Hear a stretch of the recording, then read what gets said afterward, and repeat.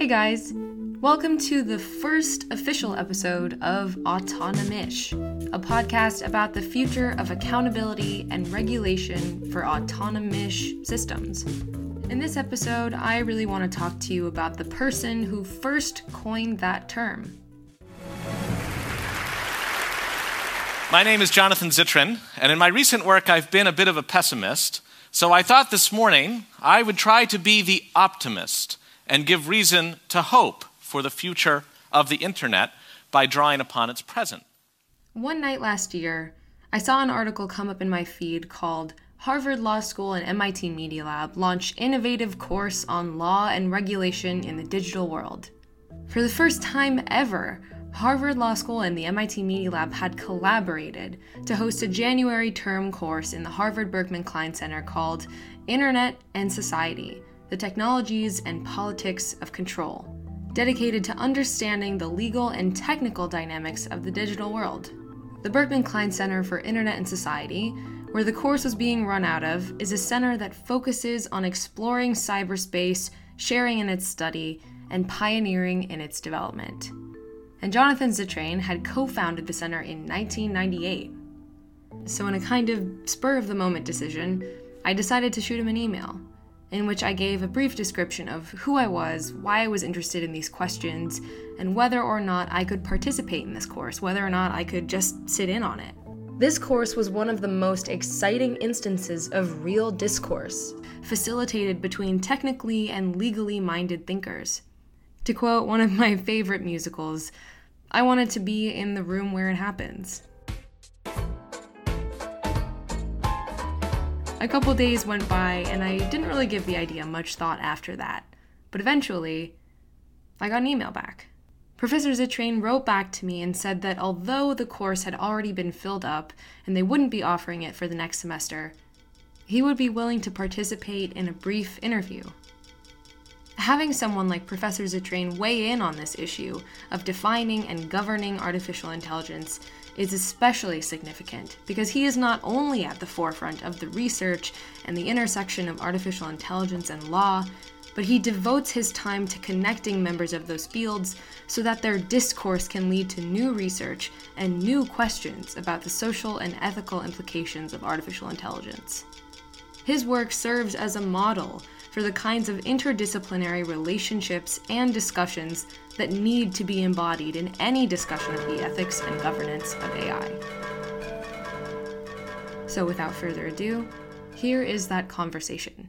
So the first question I want to pose to you is, as someone who is at the forefront of exploring these questions in the governance of artificial intelligence, what does the landscape look like for artificial intelligence research, and who are the biggest players and how are they collaborating? Mm-hmm. Well, first I should say we actually started in 1998 at a time when anything a Center for Internet and Society seemed really narrow. Like maybe we should say law and technology just in case sort of thing. And the internet took off just as we did. And our idea was to study the implications of its growth on people, on systems, in ways that were lucid, understandable, and that related to policy without being too mincing, without getting into, well, here doctrinally is what might be legal and not, and maybe someday somebody should change the law. It's more really thinking through what leads to the sort of best outcomes in the public interest, however we define it, and getting a big stable of people with varying degrees of views about the public interest to talk about it. And it's funny because now if you figure that was 97, 98, and now we are 20 years later, 2017, right. 2018, right. Thinking about artificial intelligence doesn't feel discontinuous to me. It doesn't feel like it's a totally different zone. We may at last have outgrown Internet and Society as a title right. for our center, but it's really about the ways in which people relate to one another, try to control one another, or influence one another through code as well as through law or marketplace or norms, as my colleague Larry Lessig liked to say in 1998 when he wrote his book about this on Code and Other Laws of Cyberspace. And if you think of AI, as I do, less in its technical definition and more as suddenly, it seems, the mainstream proliferation of tightly coupled autonomous systems, kind of autonomous, learn as they go, so that even the people who made them are going to be less in a position to predict how they'll act. It's an era where it's this weird combination of not knowing what to expect from our technology, while also having it be decent enough that it can predict things that previously weren't predicted, make associations that previously weren't makeable. So you have both kind of a lack of control, a lot of surprises, but also a real presence of control and knowledge, at least among those who have the data and have the algorithms. And that leads to a whole bunch of questions that I do think if one has studied the development of the internet over a period of years, there's a lot of once again with feeling on this stuff. Anyway, that's a rather long answer to your question. The next question I asked was more directed towards the specific topic of sentencing algorithms. Essentially, tools that judges or other law enforcement officials use in the criminal justice system to predict the likelihood of a person recidivating or committing future crimes after being released from prison. This is a subset of AI systems I'd been interested in for a long time. The main reason being that, for the most part, algorithms like these run on machine learning principles, meaning that the algorithm learns how to make future decisions based on the data we feed into it. And although that technically sounds convenient, if we do not retrain these algorithms in such a way that their decision-making does not result in unforeseen consequences, these algorithms can make decisions about parole or bail, or even how long someone's initial prison sentence is, without us knowing how it reached those conclusions. In other words, if an algorithm is fed a data point on the number of a person's previous arrests, that number may seem objective, but we are becoming increasingly aware of the fact that certain neighborhoods are policed far more than others. And so rather than decisions about parole being made in an objective and fair way, it inevitably becomes about making judgments based on factors that are out of people's control. Race, where they grew up. And not to mention the fact that these algorithms are often proprietary, meaning that given that they were created by a private company, they're considered intellectual property. And therefore, we don't even know what variables are being used to lead to those decisions. So the question is this: when we think about the ethics and governance of artificial intelligence, who do we hold accountable? Who do we hold accountable in this scenario for the decisions made by sentencing and often proprietary algorithms? Well, until we replace the judges themselves, we'd like to tell ourselves the judges are responsible. They're going to be imposing the bail conditions, or maybe a parole board will be figuring out whether it's time for parole. And that will vary state by state. But in some ways that is kind of too pat an answer, because if you present a judge with a recommendation that a expensive and impressive looking piece of software spat out that just says risk score 10, we've added up all the numbers and this person should not be let out, it would take quite a judge to be like, I'm going to disagree with that. It means for the judge, well, I can be relieved a little bit because now I've got something that's scientific offering me up an answer, and while I technically ratify it, so I am an extra step, it may well be that judges would just get in the habit of doing it. Now, we're talking about risk assessments that are not meant to substitute for judges in the sense of predicting what a judge would do and trying to emulate it, but really just trying to answer an empirical question: will this person commit a crime again? Maybe more exactly, will they be arrested again, or will they be convicted again? And if so, let's save them the trouble and just keep them in jail. I think it is possible to introduce these systems in ways that actually have them quite helpful to the current system, because it's not like the current system is so great.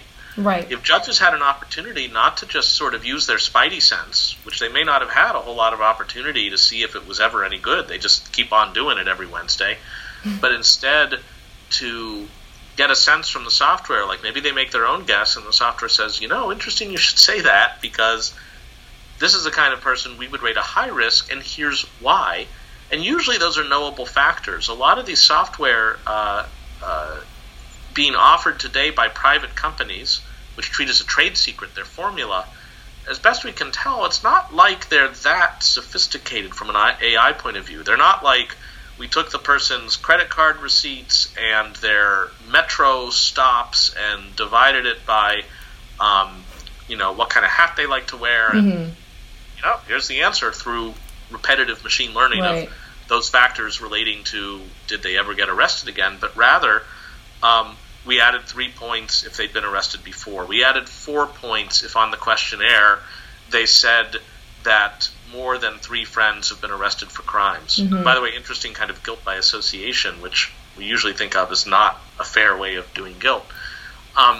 So to the extent that it's transparent, it lets a judge know how much to lean on it. Mm-hmm. I think it's possible even for these programs themselves to offer up so-called error bars, actually right. say, like, this is how certain we are. It's not just this is the number, but this is how much we have confidence in the number, and have ways of explaining the basis for it, mm-hmm. and then testing them and auditing them later. In my ideal, the jurisdictions themselves would build the code and use their own data rather than relying on an outside private vendor, and share with one another some of their systems. And that could be a way of actually trying to reduce bias, whether the bias of the judge, who might be grateful to be told, hey, there's a certain pattern in your rulings you might want to reflect upon, but also there may be bias in the system itself. If somebody is rearrested for reasons that don't have to do with whether they're a criminal, mm-hmm. and there's a pattern to those rearrests, then of course any good software will pick up on the pattern and just say, yeah, this person is likely to be arrested again, but that may not actually capture whether they're a criminal. And there are ways, I think, to more thoughtfully code stuff to try to avoid those issues. So you recently appeared in a panel discussion hosted by the Berkman Klein Center called Programming the Future of AI, Ethics, Governance, and Justice. I wanted to talk about the point that Cynthia Dwork and Margot Seltzer, both professors of computer science at Harvard, they brought up this issue of explainability in algorithmic models and how algorithms that are perhaps uninterpretable can still output accurate results. But on the other side of that issue, Christopher Griffin, someone who is the head of Harvard's Access to Justice Lab, representing more of the legal realm in this question, he brought up the concern of actionable recommendations and how even if algorithms can output accurate results, because some of them are uninterpretable, how do state officials and judges differentiate between a risk score of 2, 3, and so on? So from your perspective, how do we establish communication between these two fields? Well, it would be nice to have, on the level of values, some discussion and then maybe even agreement over when a recommendation or a prediction that the system making cannot explain, when, if ever, that's acceptable in the legal process. And I wouldn't rule it out entirely. Mm-hmm. There may be ways to say, look, we're not sure how it knows. It's not sure how it knows, but it knows. And every time we've tested it, it's never been wrong.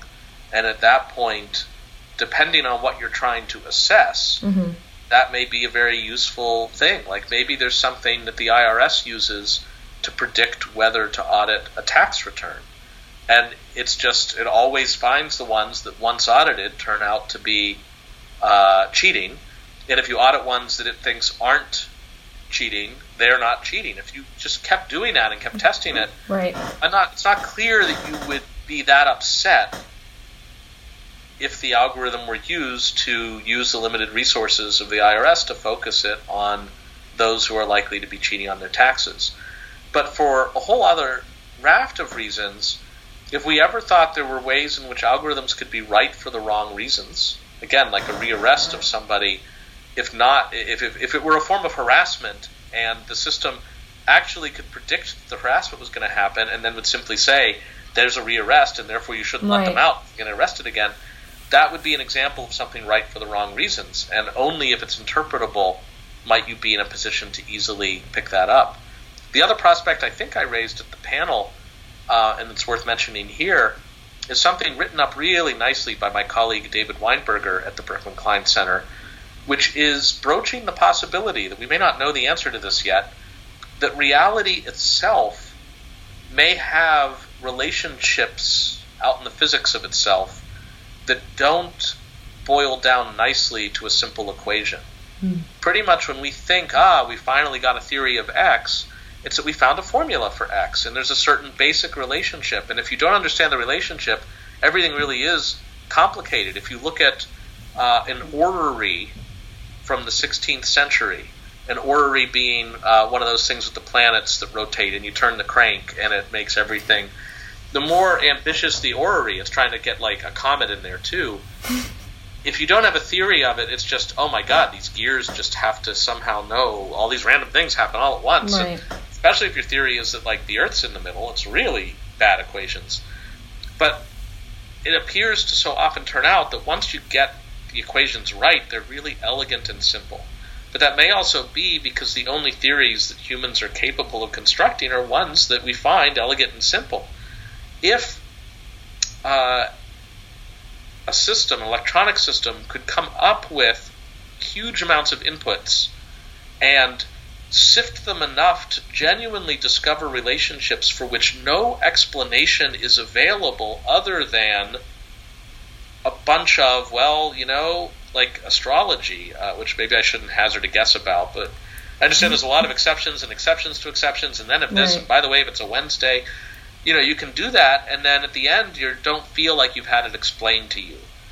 And if it turns out reality has relationships that are that way, really complicated and not boiled downable, we have to ask ourselves how much we want to be using systems that then become oracular. We just have to trust them, and we don't know why. And it's a weird form of learning. We're not learning how something works anymore. We're just getting answers from an oracle, from like a little slot machine or something. That strikes me as a deep problem that the criminal justice system hasn't had to confront yet. Mm-hmm. The usual answer to your question is you can build a system that can explain itself. It may not ultimately be as accurate as the ones that can't, but you could trade off a little accuracy for explainability. This next and final question refers to a scenario I decided to ask everyone I talked to about their view on the future of AI and society, and whether or not they believe our future together will be prosperous, or if it will be as dystopian and hopeless as the stories we're often told in the realm of science fiction. The final question I wanted to ask you about was about two quotes from Marvin Minsky, the founder of MIT's Media Lab. So, in regard to the two different futures we have with artificial intelligence, he has said that will robots inherit the earth? Yes, but they will be our children. But the other quote that he has is a little bit more harrowing, and it's that we would be lucky if the robots kept us as pets. So I'm wondering, from your point of view, with the research that you have at this moment, which direction do you think we're heading in? Well, I would never want to try to parse somebody as prominent as Marvin Minsky was. He started that AI lab back in the day before anybody was really thinking that much about it. I worry less about they become so smart as general artificial intelligences that, you can't out-argue them. They know what's going on, and they're shaping the world now, and we are but their pets. I don't really worry about that so much for a number of reasons, but rather, I think one of the things demonstrated early in Minsky's time, we're talking late 60s, early 70s, Joseph Weizenbaum at CMU and others, demonstrated how readily we're willing, once it's like, oh, the computer said so, I'm in, that we're willing to make ourselves pets, even when the computer has not evinced any interest in being the owner. There is this desire sometimes to trust the computer, to trust something that looks official. And it was what made Joseph Weizenbaum quit the field with some disgust. He had made one of the first chatbots, Eliza. Eliza was fine. It wasn't great, but it was good enough that people were really using it. And he was like, wait a minute now, like, Eliza isn't real. And the ways in which it's possible for marketplaces in particular, looking to sell us something or grab our attention for something, to just keep generating stuff that finally connects with a particular set of human psyches in a way that really draws us in, even though we don't know why and they don't either. It's what leads to some bizarre web ads that like just don't add up, but you still click on them. I was just reading an article by a person horrified to have found hundreds of thousands of videos on YouTube aimed at infants and at babies and children that are truly computer generated. They're random. Some of them are truly like disturbing, but they rack up views because they just happen to be the right combination of weird stuff happening on a screen. And there's very little attention given to just that slippery slope of automation of what I had called before tightly coupled systems. So in that sense, I think Minsky's warning could be quite dire, but it's really a way of thinking. There were two kind of major dystopias posed in literature, I think more post-war literature. You have 1984 from George Orwell, and you have Brave New World by Aldous Huxley. And Orwell ultimately says is what you're afraid of is going to kill you. And what Huxley says is what you love is going to kill you, kill your spirit. And I think I'm more in the Huxley camp than the Orwell camp. So if you take it as it can have us as pets as an Orwellian thing, I don't get that exercise. But when you think of it as we will willingly ask for it, now I'm nervous. Professor Zittrain is not just a professor of computer science and law, although he is on the cutting edge of research connecting those two fields. So I cannot attempt to classify his role into any one category. By trade, he is someone who studies the intersection of law and computer science and the social and ethical implications of technology more broadly. But his work also serves to bridge the gap between those different fields and helps people from the fields of computer science and law and many other fields not specifically falling into those categories speak the same language to have real, impactful conversations. After I'd finished asking my questions, I thought that the interview had pretty much ended. But Professor Zittrain added one more thing. That's great. And as I may have mentioned, the format of our class next spring is not, as it was last year, all in winter term, a stack of days. So it makes it particularly hard to consider auditing. But we have this opening weekend that we're calling, for reasons that elude me, even though I'm the one who named it, Coachella. We basically have a 3-day weekend in early February where we're going to do a kind of immersive intro to the course.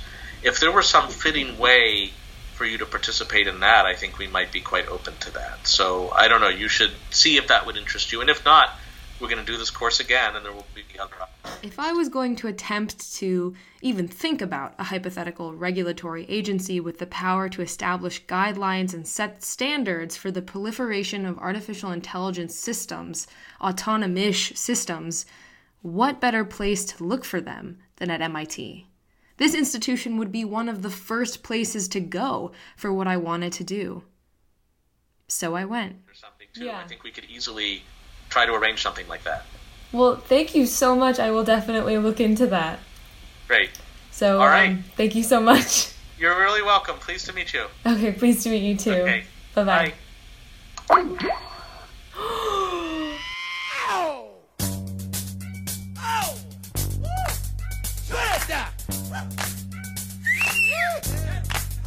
I'm back!